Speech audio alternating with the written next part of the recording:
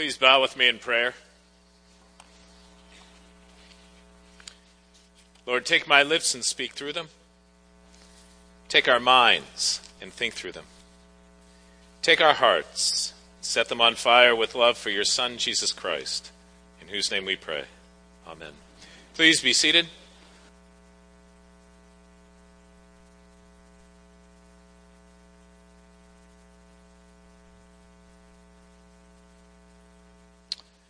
Well, we are continuing on our series through Paul's first letter to the Thessalonians, and we've come to this place at the beginning of chapter 3 with the word therefore.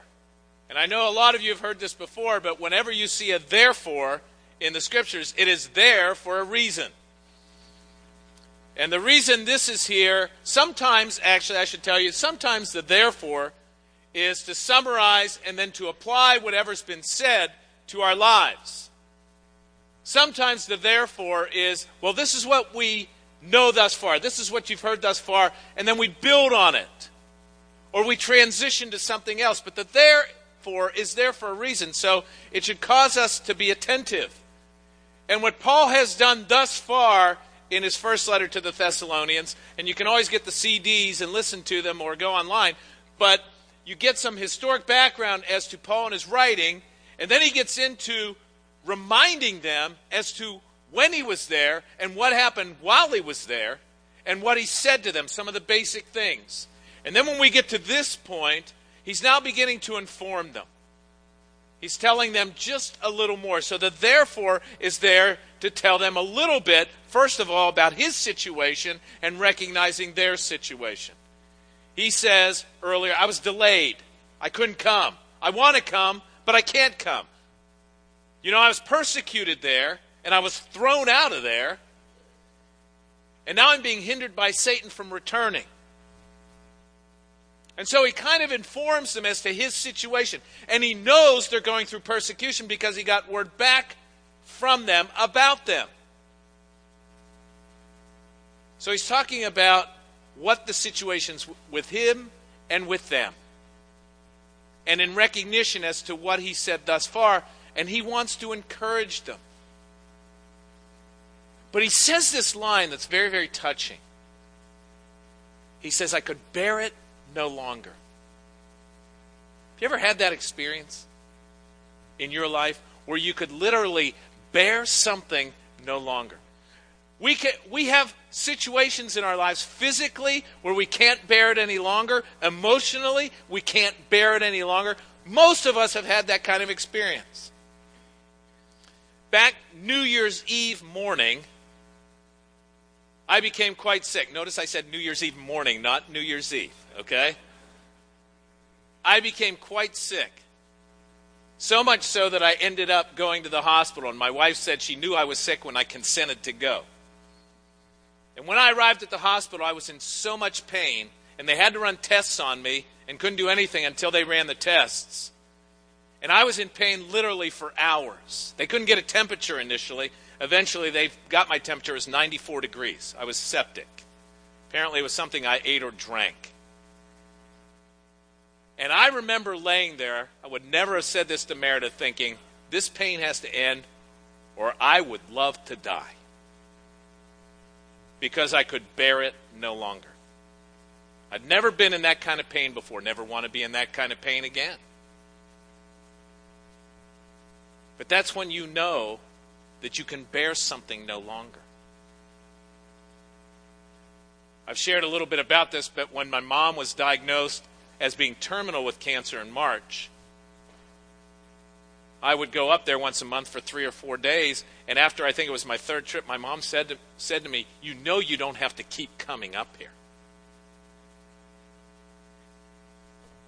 And I said, well, I'm not just coming here for you.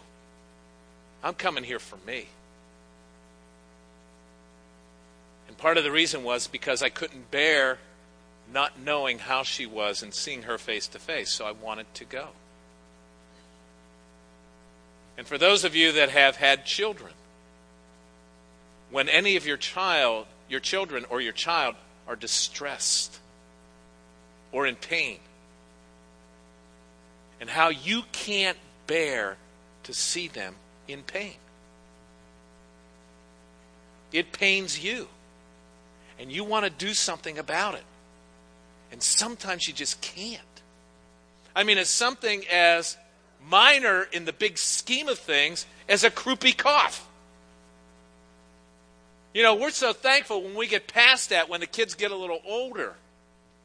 But when they're in the midst of it, I remember getting up and rocking with whatever child it was and holding the child and walking around with the child and walking outside because I hear that cool damp air is good, and then going in the shower and turning the shower on because I hear that's good.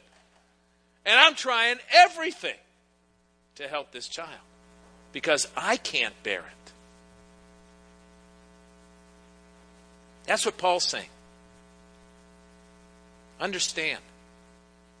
We've already referred to the fact that he says something about being like a nursemaid, like a mother to them, and being like a father to them, that he loves them so much and he cares for them so much. He could not bear them going through the persecution because he's experienced it. He knows what it's like. And not being there to encourage them and not knowing what's going on. That sometimes is even more difficult when we don't know what's going on. And so Paul says, that's why I'm sending Timothy. Timothy, my co-worker, they know that. Because Paul and his small group, the four of them, showed up together to bring the gospel to Thessalonica. Timothy, my brother. He's a brother in the Lord. They saw that kind of fellowship and caring. And later on in the scriptures, Paul would say, Timothy, my son. That's how much he loved Timothy. And he was so willing, and Timothy knew the risks. He was so willing to send Timothy. Timothy was willing to go. Because Paul faced persecution, there was a good chance he was going to. Because he wanted to encourage them. Because he wanted to know what was going on there. And he couldn't bear it because of his love. You need to understand that's the picture of what's going on here. And he's catching them up on this. Paul was genuinely affectionate towards the Thessalonians. But it's really important to understand what he was concerned about.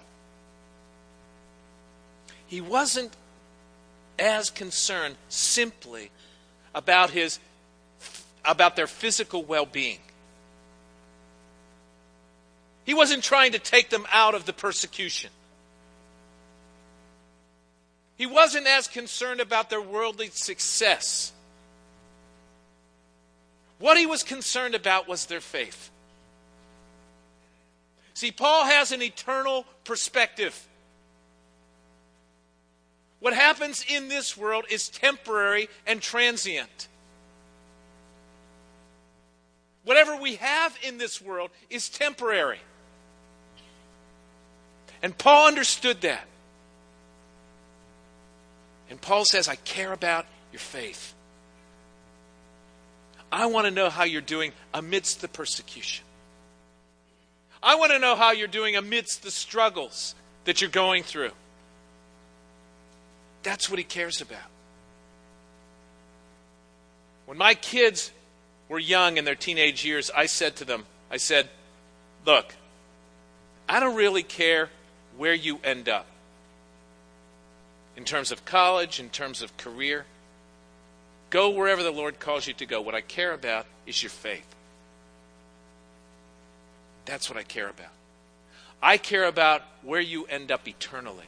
That's what I care about.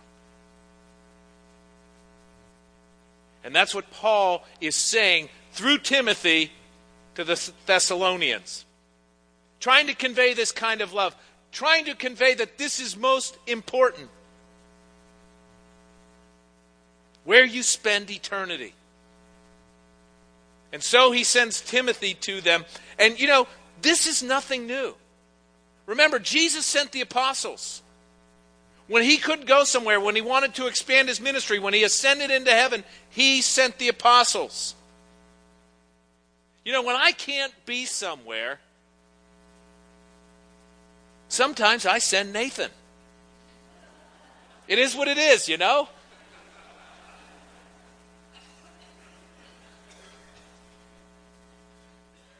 And if Nathan can't go, or I can't get Nathan, I'll send Kathy. I'll send Martha. I'll send somebody because I want you to know I care. And I want to hear what's going on. God loved us so much, He sent His Son. Just like Paul was willing to send his son Timothy. And Jesus would send the Holy Spirit.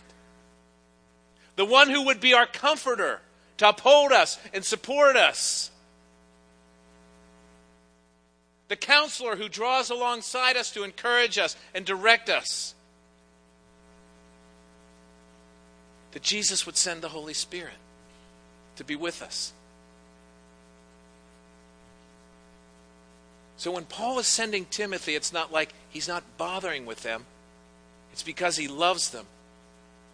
And he wants to encourage them, and he wants to know what's going on.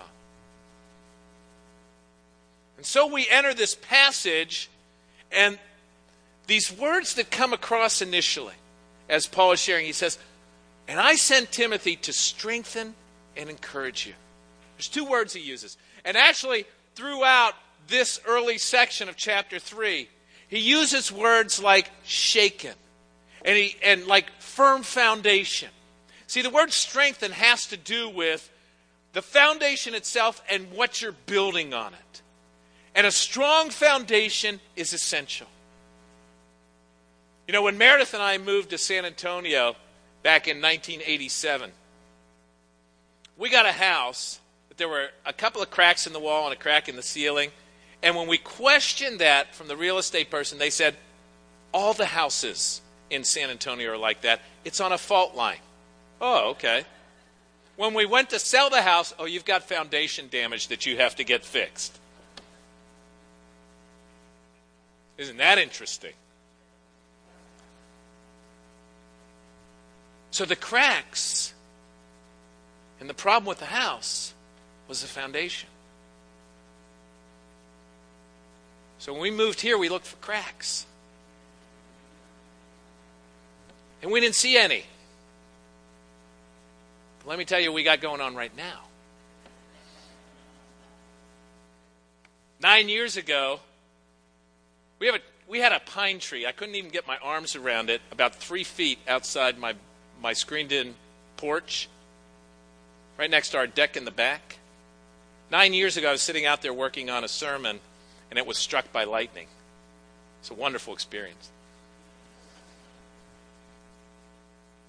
And the insurance people came out, and the tree person came out, and they said, you know, I think that tree's going to live because it jumped from the tree to the house when it struck.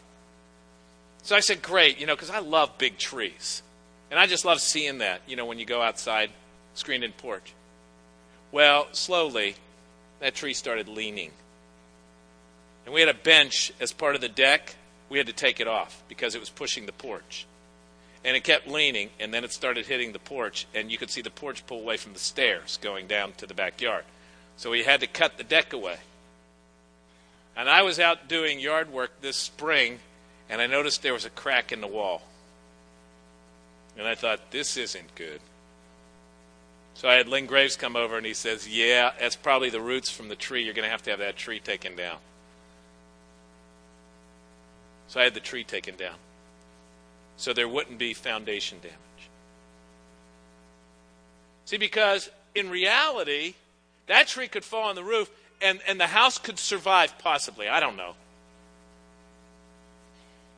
But if that tree remains standing and causes foundation damage, now we have serious problems.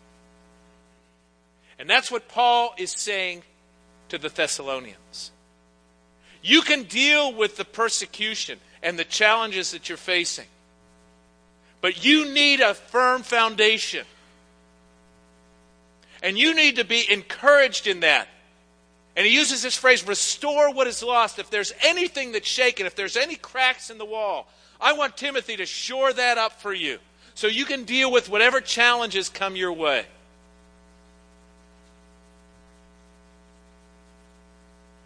then I want to build on it. I want to make sure the foundation is secure and the walls are secure, and I want you to build on that. So he uses this word strengthen, and then he throws in the word encourage, which actually the word encourage here is more exhort. Exhort has two sides to it.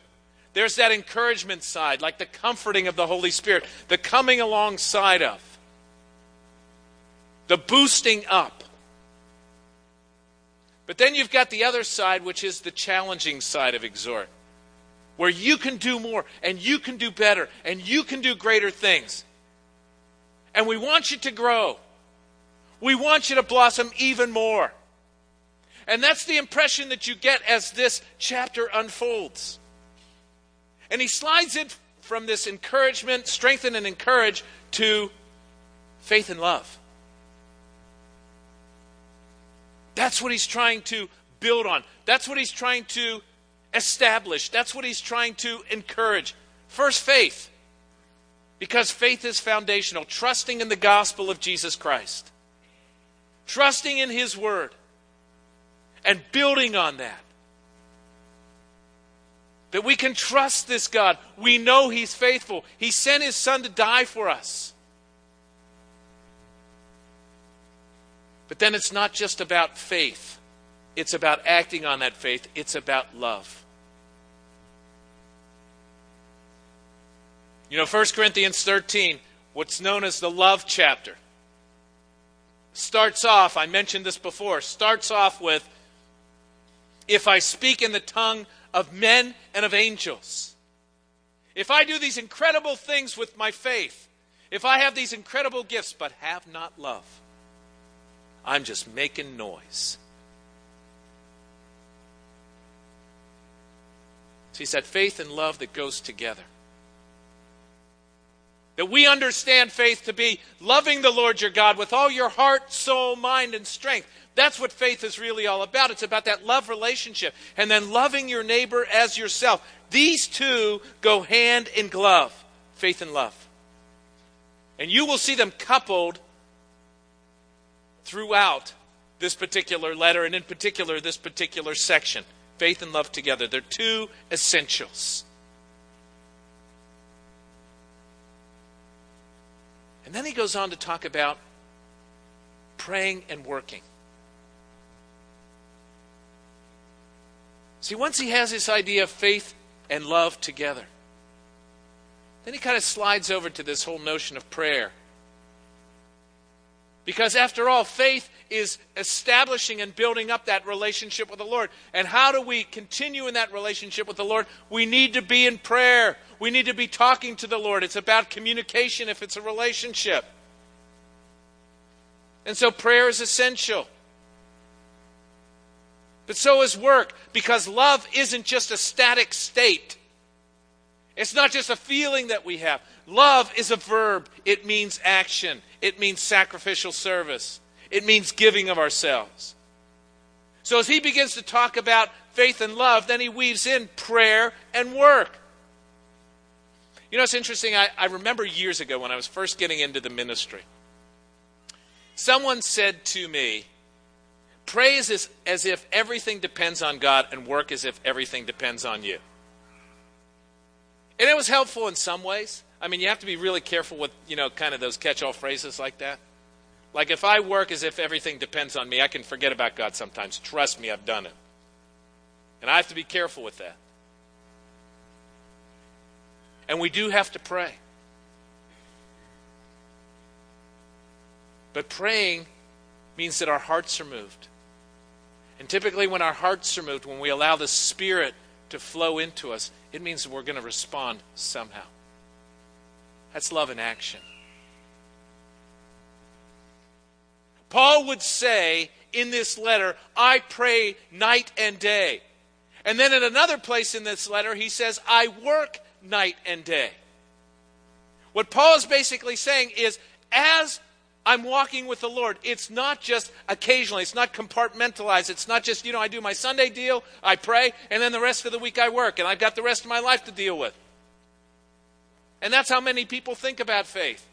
When really, if you understand, pray always, as Paul writes later on in Thessalonians, it means we're constantly aware of the Lord's presence in our life, constantly conscious that He's walking with us by His Spirit, that He's there. But then we're also working, we're laboring, we're serving, we're loving, and loving implies service and action. And that's what Paul's saying. Understand this is the life of faith. You know, we've got too many Christians that don't pray enough. And we've got too many Christians that don't work enough. And we got a lot of Christians that don't do either one very much. And if you really understand what Jesus lived, what Paul is writing about, it's a life. It is a life. It's not a compartment. It's not a few minutes. It is a life.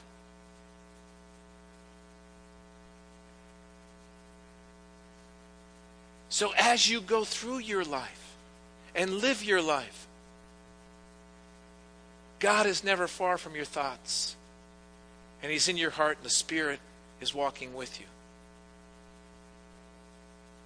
And a willingness to serve is always there. And give of yourself. And reach out in love to others. And then he has this wonderful phrase. This great phrase. He says, and abound in love. And he says it twice. Abound in love. Now I want you to think about the word abound. It's a great word. I want you to think about the word abound just for a second. And where it comes from. When you put a as a prefix on any word, what does it mean? Not. Right? Not. So abound means not bound. See the way that works? You with me? Good, okay. You're not bound. What are you not bound of? By? You're not bound by sin. See, we can become slaves to sin. And we become bound. You're not bound by unforgiveness because we can get so wrapped up in unforgiveness that we cease to love. We're not bound by bitterness. We can become so angry that we become bound from truly loving. We're not bound in that we're wrapped up in ourselves. I mean, just think of the idea, the picture of being wrapped up in yourself. You're bound because you're selfish. See, abounding in love means we are free to love. Understand. That's freedom. We are free to feel joy. I love this idea. Can you tell? We are meant to abound. That's the Christian life. When you really understand the Christian life, what a joy, what a blessing it is. See, that's what God intends. This is what Paul is writing about. And then he goes on, this word he uses, blameless. Blameless. I mean, see, when we are abounding in love, when we are people who are praying constantly, when we're working in terms of giving love constantly, we are so abounding, we're not conscious of blame. Because we're covered with the righteousness of Christ. See, that's what salvation is all about. When we know and recognize we are sinners, we are to blame, we need to take responsibility for that, receive His forgiveness. Now we abound in love. We abound in joy, the fruit of the Spirit. And we live a life in such a way that we are blameless. That's the goal. Who likes a convicted conscience? Love to walk around with conviction, poor me, guilt, blame, that kind of. I don't. I don't. And that's why Jesus came. so that we could be free from that. Jesus talks about coming to set us free. That's what he's talking about. So that we can be blameless. And blameless is just totally clear, cleansed. You know, and the funny thing is, we love to blame people, don't we? We love to blame anything and everything. The weather, the drivers, my family, my spouse, whatever. We can blame whatever, whoever around us. Makes us feel better, as if we're off the hook. You know, I'm convinced that people blame Jesus, the blameless one, because he was misleading the people. The only blameless one gets blamed. Why? Because he brought conviction into people's lives. See, when the Holy Spirit brings conviction to your life, your immediate response should be confess, so that you can experience that blamelessness again. So that you can abound in love again. That's what he's after. That's what he wants for you. And people would blame Paul. That's why Paul had to flee Thessalonica. They said he was causing problems. When in fact what was happening were people were responding in faith, and the other people that weren't didn't like it. They didn't believe. And that's why Jesus said in the gospel, don't be surprised when you're persecuted. Because that's what happens.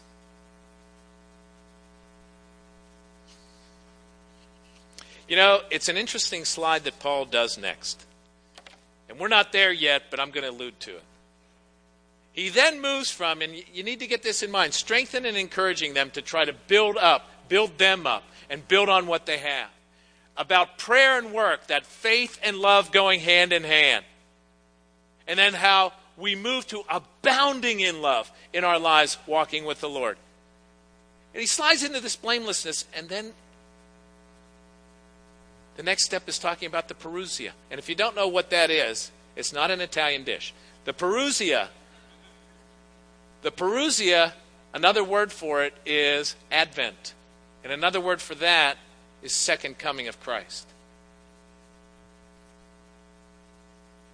That Jesus is going to come again. And he wants you blameless, not only as you walk and you abound in love, he wants you blameless on that day. That's what he's saying to the Thessalonians. I want you blameless on that day. That when you really understand receiving the gospel and you're covered with the righteousness of Christ and you live in that, filled with the Spirit, you are blameless. And I want you there on that day. Because there's a judgment coming. And we want to dodge that. We want to dodge that whole idea. Sometimes we convince ourselves everybody's okay and it doesn't matter.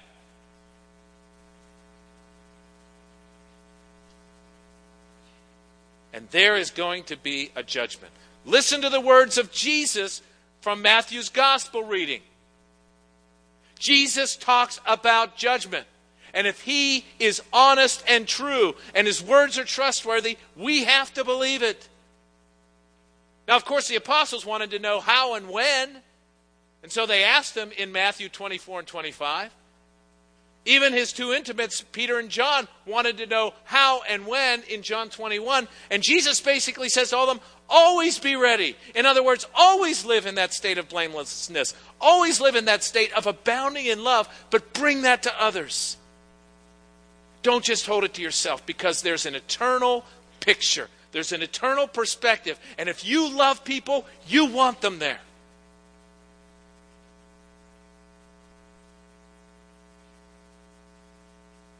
That's what he's saying. You know, right now it's really popular.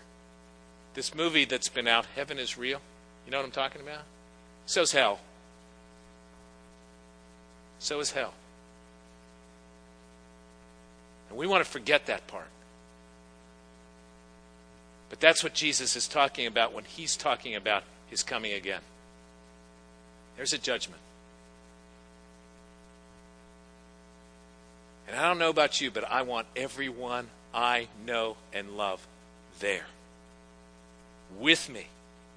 With the Lord. And I want them to know the gospel. And that's why Paul is writing to them saying, I can't stand being apart from you. Because I love you and I want you to stay connected to the Lord. I want you to stay strong and encouraged. I want you to be a people who pray and who work for the sake of the kingdom, who are willing to do faith through love in action to serve those around you sacrificially. And I want you to get the word out. Because I love you, I want you to be there. Jesus had an eternal perspective. That's why he went to the cross. And he went there for us, and much like Paul would say, you are my joy and my crown. That's why Paul went to Thessalonica and he suffered. That's why Jesus went to the cross for us. We are his joy and crown. And those around me, my family, my friends, are my joy and my crown, and I want them there.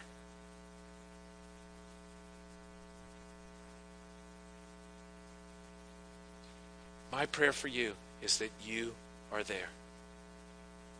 And that you have an eternal perspective. And you abound in love to those around you. So that they would know this Jesus. And they would know his salvation. And they would know his love. Worldly success is fleeting. I care about eternity. Do you? Please bow with me in prayer.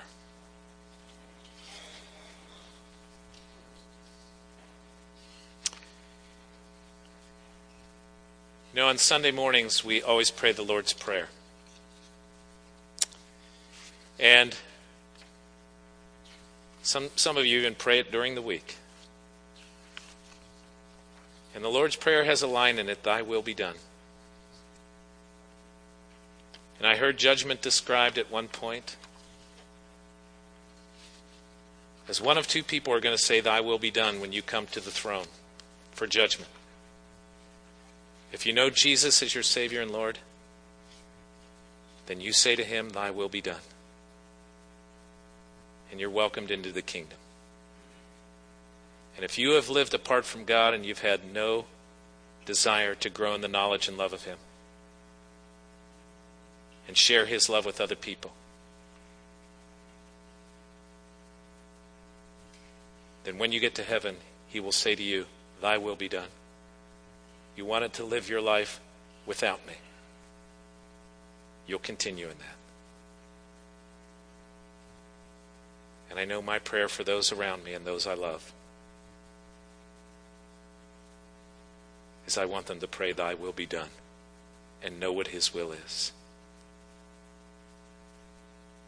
Which is for the Lord to have reached them through the cross for their salvation and eternal life. For them to know his love and his grace.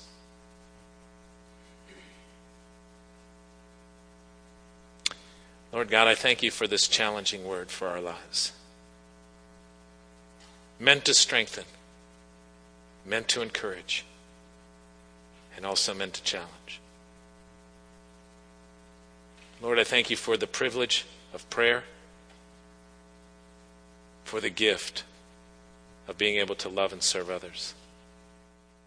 I thank you that by the power of your Holy Spirit, we can abound in love, not restricted in any way, and be blameless in you, prepared to meet you face to face. Lord, I pray that we would live this life. And that we would share this gospel. And that we would have your eternal perspective on the lives of those that we love. And I pray this in Jesus' name. Amen.